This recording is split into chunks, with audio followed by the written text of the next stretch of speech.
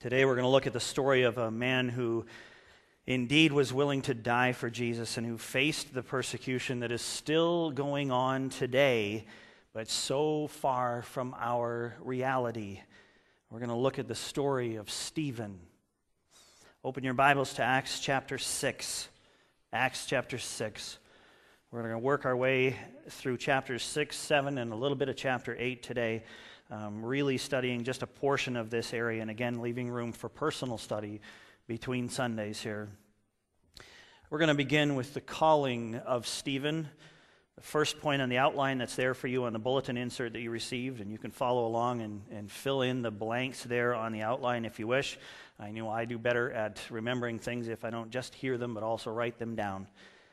Acts chapter 6, we're going to read the first 7 verses together to start out with. Acts 6, verses 1 through 7. In those days when the number of disciples was increasing, the Grecian Jews among them complained against the Hebraic Jews because their widows were being overlooked in the daily distribution of food. So the 12 gathered all the disciples together and said, "It would not be right for us to neglect the ministry of the Word of God in order to wait on tables. Brothers, choose 7 men from among you who are known to be full of the Spirit and wisdom. We will turn this responsibility over to them and will give our attention to prayer and to the ministry of the Word." This proposal pleased the whole group. They chose Stephen, a man full of faith and of the Holy Spirit, also Philip, Prochorus, Nicanor, Timon, Parmenas, and Nicholas from Antioch, a convert to Judaism. They presented these men to the apostles, who prayed and laid their hands on them. So the word of God spread. The number of disciples in Jerusalem increased rapidly, and a large number of priests became obedient to the faith. So the first church was having an issue. It was a growth issue. They were increasing in number rapidly. Last week we saw that the number of men had grown to 5,000. Well, the best estimates at this point have the size of the church at roughly 20,000 members. And so naturally, a church that size is going to have some challenges. Remember that this church did not simply hold services once a week on Sunday mornings. They met how often? Daily, every day. And remember that last Sunday we talked about their reality when it came to sharing with each other and supporting each other. There were many believers who needed help meeting their physical needs. So people were bringing money from things they had sold and making that money available for the meeting of the believers' needs. And that meant that resources needed to be managed and distributed. The disciples wanted to make sure that everyone was being cared for. Well, in a church of 20,000, that is not an easy thing to do. In this church community was a group referred to here as the Grecian Jews, or the Hellenistic Jews. They were different from the Hebraic Jews. How? Well, the Hellenistic Jews were made up of Jews who were now scattered about the world outside of Jerusalem. They spoke Greek now, not Aramaic or Hebrew anymore. They were still loyal to Judaism, but also adopted some cultural practices from the Greeks. So they were different from the Hebraic Jews. And because of this, the Pharisees and many of the Hebraic Jews did not trust the Hellenistic Jews. They didn't like these people that they often considered to be second-class citizens. So there was certainly division. And some of that division and distrust may have carried over into the first church of Christ followers.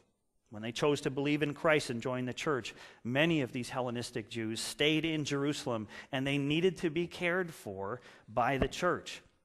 Well, it may have been that the Hebraic Jews in the church were intentionally leaving out the Hellenistic Jewish widows in the distribution of food. So the complaints of the Hellenistic Jews reached the disciples. They had a church problem to solve. And the statement that the disciples make here does not need to be taken as an insult to waiters and waitresses. They said it would not be right for us to neglect the ministry of the Word of God in order to wait on tables.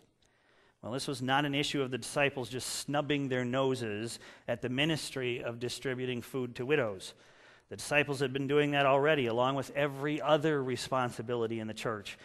So this problem brought to their attention the need to expand their leadership team. This wasn't working. Not everyone was being cared for. Well, what shall we do? And they did not look at this and say, well, we're definitely above waiting on tables now.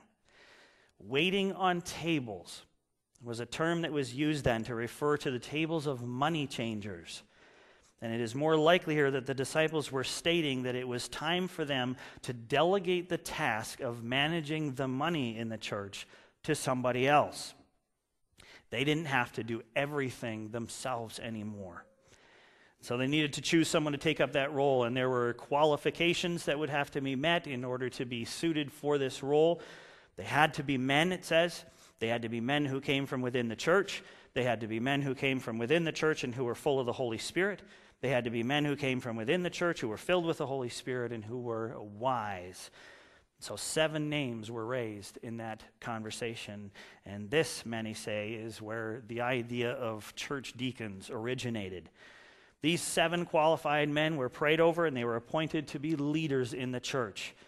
Stephen was one of them, and he even got special mention in the list, being described as a man full of faith and of the Holy Spirit. These 7 men took up their responsibilities, and they carried them out day after day. The number of people joining the first church increased rapidly and incredibly. Even a large number of priests put their faith in Jesus Christ, the Messiah. It was a wonderful start for this thing that we're participating in right here this morning. The church was born and began to get organized. And then we arrive at the seizing of Stephen. The seizing of Stephen. Let's read verses 8 through 15 of chapter 6 together. This is what it says, what Luke wrote.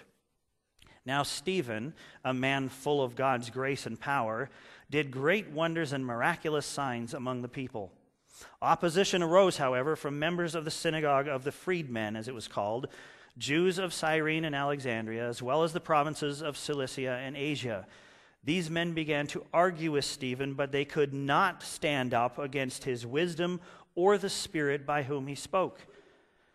Then they secretly persuaded some men to say, "We have heard Stephen speak words of blasphemy against Moses and against God." So they stirred up the people and the elders and the teachers of the law. They seized Stephen and brought him before the Sanhedrin.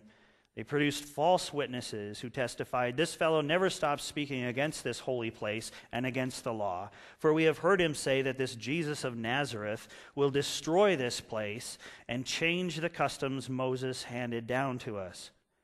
All who were sitting in the Sanhedrin looked intently at Stephen, and they saw that his face was like the face of an angel. Well, this brief passage tells us a lot about this man named Stephen that we're looking at today. Let's look at 3 different aspects of Stephen that are displayed for us right here. First of all, we can see something of Stephen's character right here in this passage. Luke writes that Stephen was full of God's grace and power. Luke does not say that Stephen was aware of God's grace and power. He does not write that Stephen was impacted by God's grace and power. He does not write that Stephen was teaching about God's grace and power. Luke does not state that Stephen was fond of God's grace and power.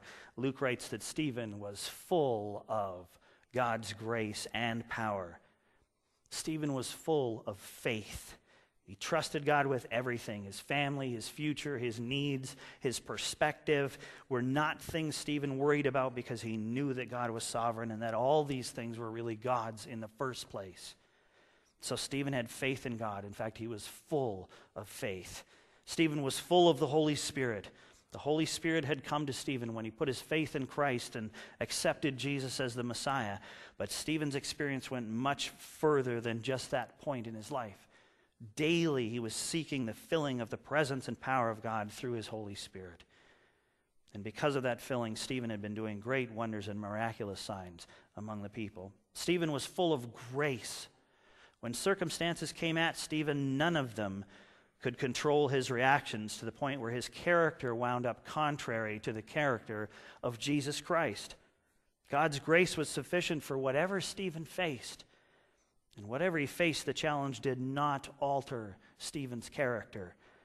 Stephen was a man full of grace, and you'll see that so clearly in just a few minutes here. And this character quality may have had a lot to do with why Stephen was commissioned to lead the efforts in caring for the widows. Stephen was also full of power. The Holy Spirit had granted Stephen that balance that I long for. He was gracious yet powerful. There were obviously some demonstrations of that power that surrounded Stephen. People could see that there was something incredible happening through this man, and this really put him on an even level with the apostles. Specific details aren't given by Luke, but it looks like he likely did perform miracles like healing the sick and casting out demons. The power was there, and Stephen knew where it came from. John MacArthur, a well-known Bible scholar, stated that a man full of faith toward God and yielded to the Spirit's control will be gracious toward others and manifest great spiritual power. Words that describe this man called Stephen.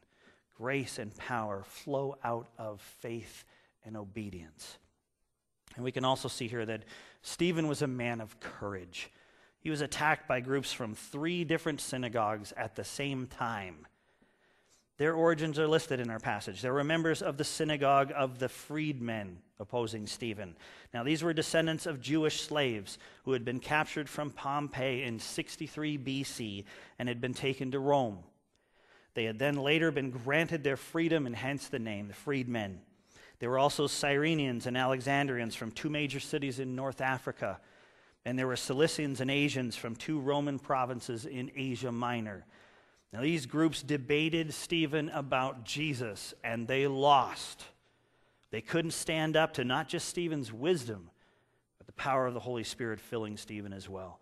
And so they had to resort to recruiting false witnesses, to finding someone to lie about Stephen. And Stephen was dragged before the Sanhedrin, the Jewish council, to answer these false charges against him. And he courageously stood up to the opposition, in spite of being outnumbered and the fact that he was not on their level in the religious realm. So finally in verse 15, we get to see Stephen's countenance. Luke writes that all who were sitting in the Sanhedrin looked intently at Stephen, and they saw that his face was like the face of an angel. Now, simply put, God himself answered the charges that were leveled against Stephen. God put his own glory on Stephen's face. And this had only ever happened to Moses before that. God honored Stephen, and he allowed his glory to be revealed in Stephen's face. And here's God's power being demonstrated, but also God's grace. He's giving the Sanhedrin a very clear opportunity to see that he was in this. Yet sadly, even that kind of demonstration wouldn't get through to those whose hearts were hardened. In the next passage, we see the message of Stephen, chapter 7, verses 1 through 53. We won't go into detail regarding Stephen's message to his opposition that day. I would encourage you to read this passage on your own and look up some further information on this, either on our website or in another place. Stephen here defends the message of the gospel of Jesus Christ, the Messiah. And he does so in such an impactful way. He clearly understands who it is that he's speaking to. He quoted the Old Testament a lot in his message. He knew and explained why he believed what he believed. He answered the charges of blasphemy, and he even turned the charge around and put it right back on his accusers. He recited Israel's history, which was something that his accusers would definitely relate to. They were very proud of their history. He also let them know that they had rejected their Messiah. And this statement just built throughout this message. He included Joseph, Moses, and even God in the list of those whom they had rejected. And finally, he presented Jesus to them as their Messiah. Now, please note something that is missing here when you go and read this account on your own. There were no converts this time. There was no message of forgiveness and salvation through Jesus. They were not called by Stephen to repent. This was not going to expand the church, not that day. They were confronted with the truth through Stephen, and that was it. And there were no repentant hearts among them at that time. In fact, just listen to how Stephen closed his message to them. Go to verse 51. Look at verses 51 to 53. Stephen says, "You stiff-necked people with uncircumcised hearts and ears, you are just like your fathers. You always resist the Holy Spirit. Was there ever a prophet your fathers did not persecute? They even killed those who predicted the coming of the righteous one. And now you have betrayed and murdered him. You who have received the law that was put into effect through angels, but have not obeyed it. And then we come to the stoning of Stephen. Chapter 7, verses 54 through verse 1 of chapter 8. This is what it says. When they heard this, they were furious and gnashed their teeth at him. But Stephen, full of the Holy Spirit, looked up to heaven and saw the glory of God and Jesus standing at the right hand of God. Look, he said, I see heaven open and the Son of Man standing at the right hand of God. At this they covered their ears, and yelling at the top of their voices, they all rushed at him, dragged him out of the city, and began to stone him. Meanwhile, the witnesses laid their clothes at the feet of a young man named Saul. While they were stoning him, Stephen prayed, Lord Jesus, receive my spirit. And he fell on his knees and cried out, Lord, do not hold this sin against them. When he had said this, he fell asleep. And Saul was there, giving approval to his death.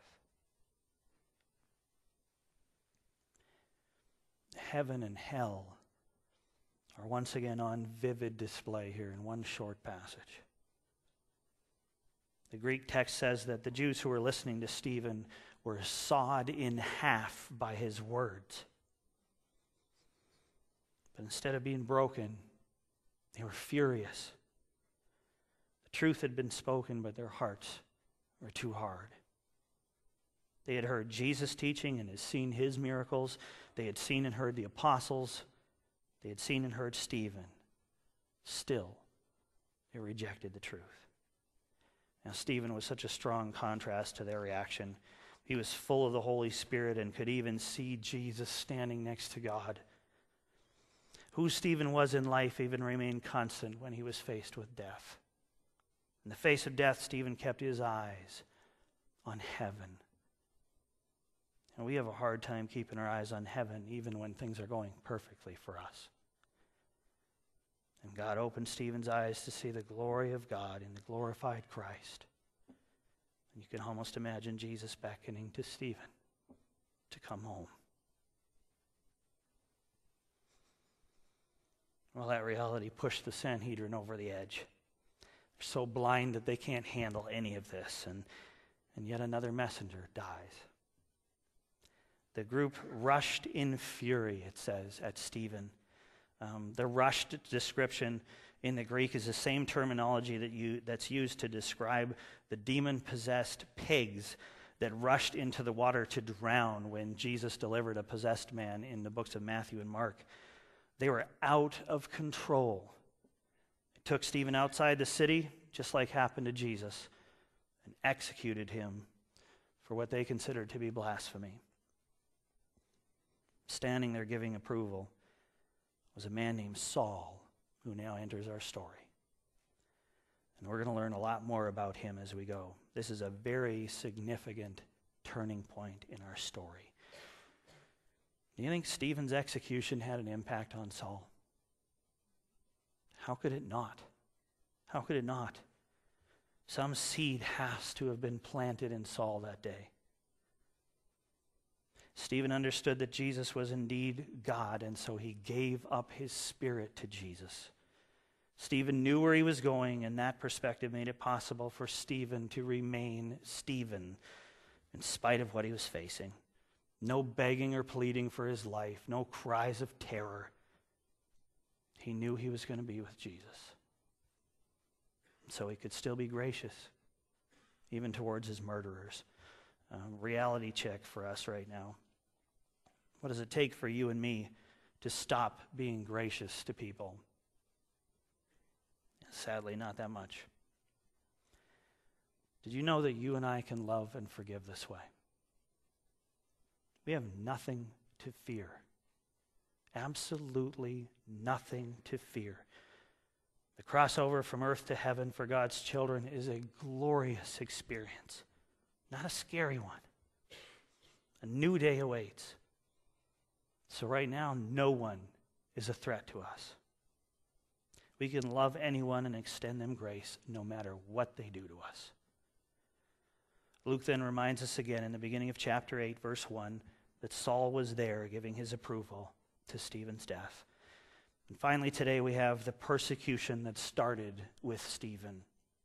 Acts chapter 8, verses 1 to 3. Says, on that day a great persecution broke out against the church at Jerusalem, and all except the apostles were scattered throughout Judea and Samaria. Godly men buried Stephen and mourned deeply for him. But Saul began to destroy the church.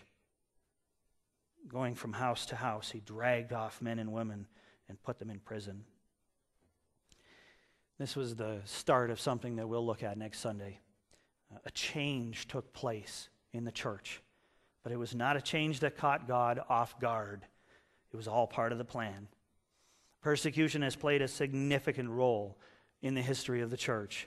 I think it drives our enemy crazy when he creates persecution of Christ's followers, but like we heard in the story of this Ethiopian pastor this morning, it only results in the expansion and strengthening of God's kingdom.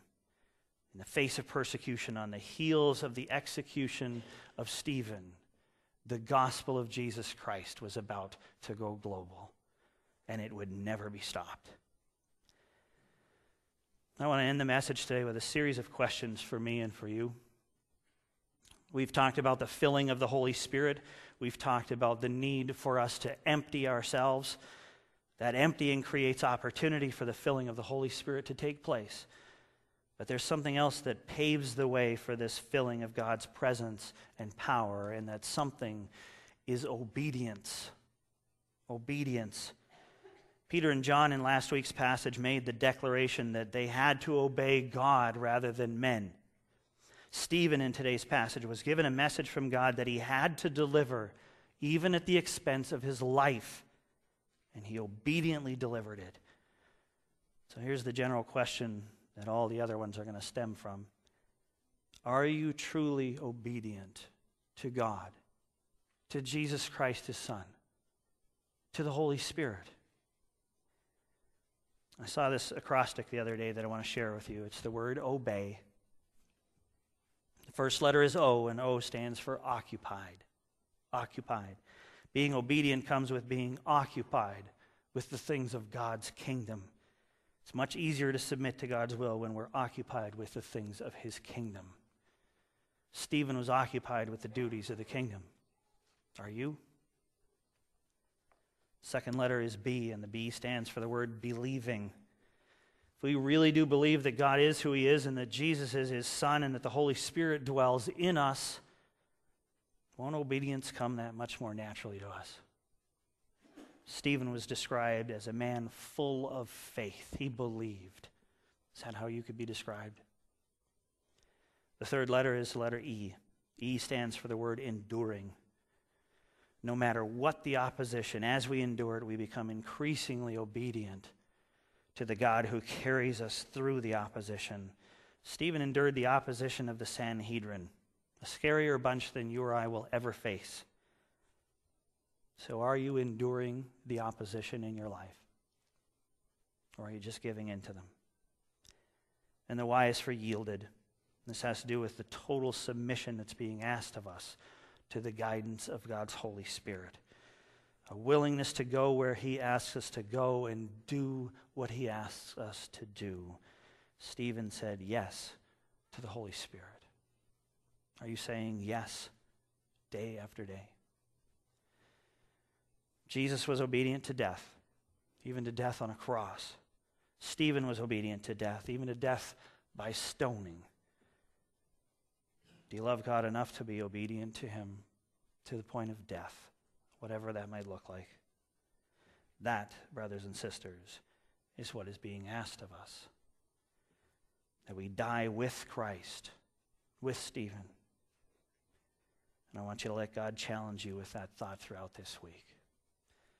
As the ushers and the worship team come now, let's pray together.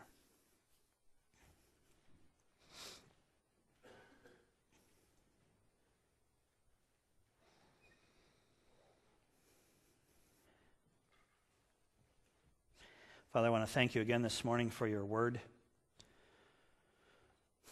for how you spoke through Luke. He wrote what you said, created this account of all that he witnessed. I want to thank you for giving us those encouraging verses that we want to hear, and those really challenging ones like these that make us question our own position, our own obedience, our own faith.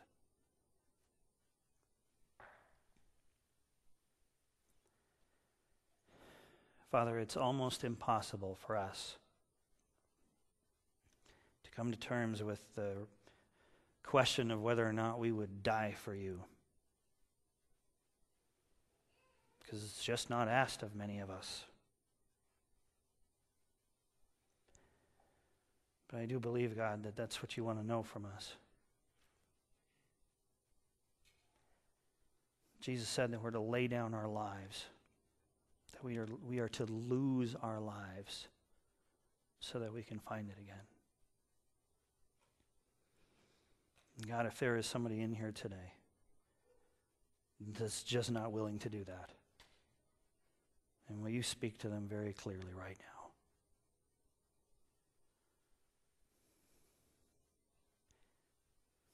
I believe that your Son, Jesus Christ, is worth dying for. And I believe that we aren't going to experience the filling of your Spirit until we can honestly say that, yes, Lord, I would die for you. You're giving us eternity, a perfect eternity, pouring out your love on us every moment of every day. But you're also asking us right now, this little thing that we call life, to lay it down for you.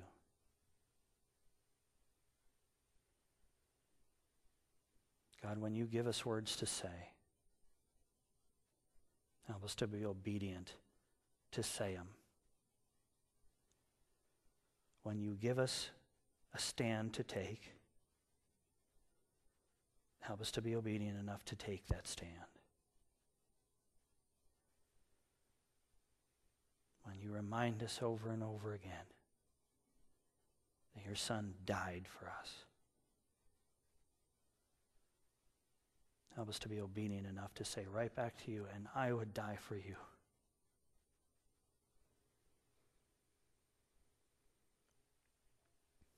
Father, let Stephen's life affect us deeply so that we can live without fear, knowing that Jesus is there at your right hand.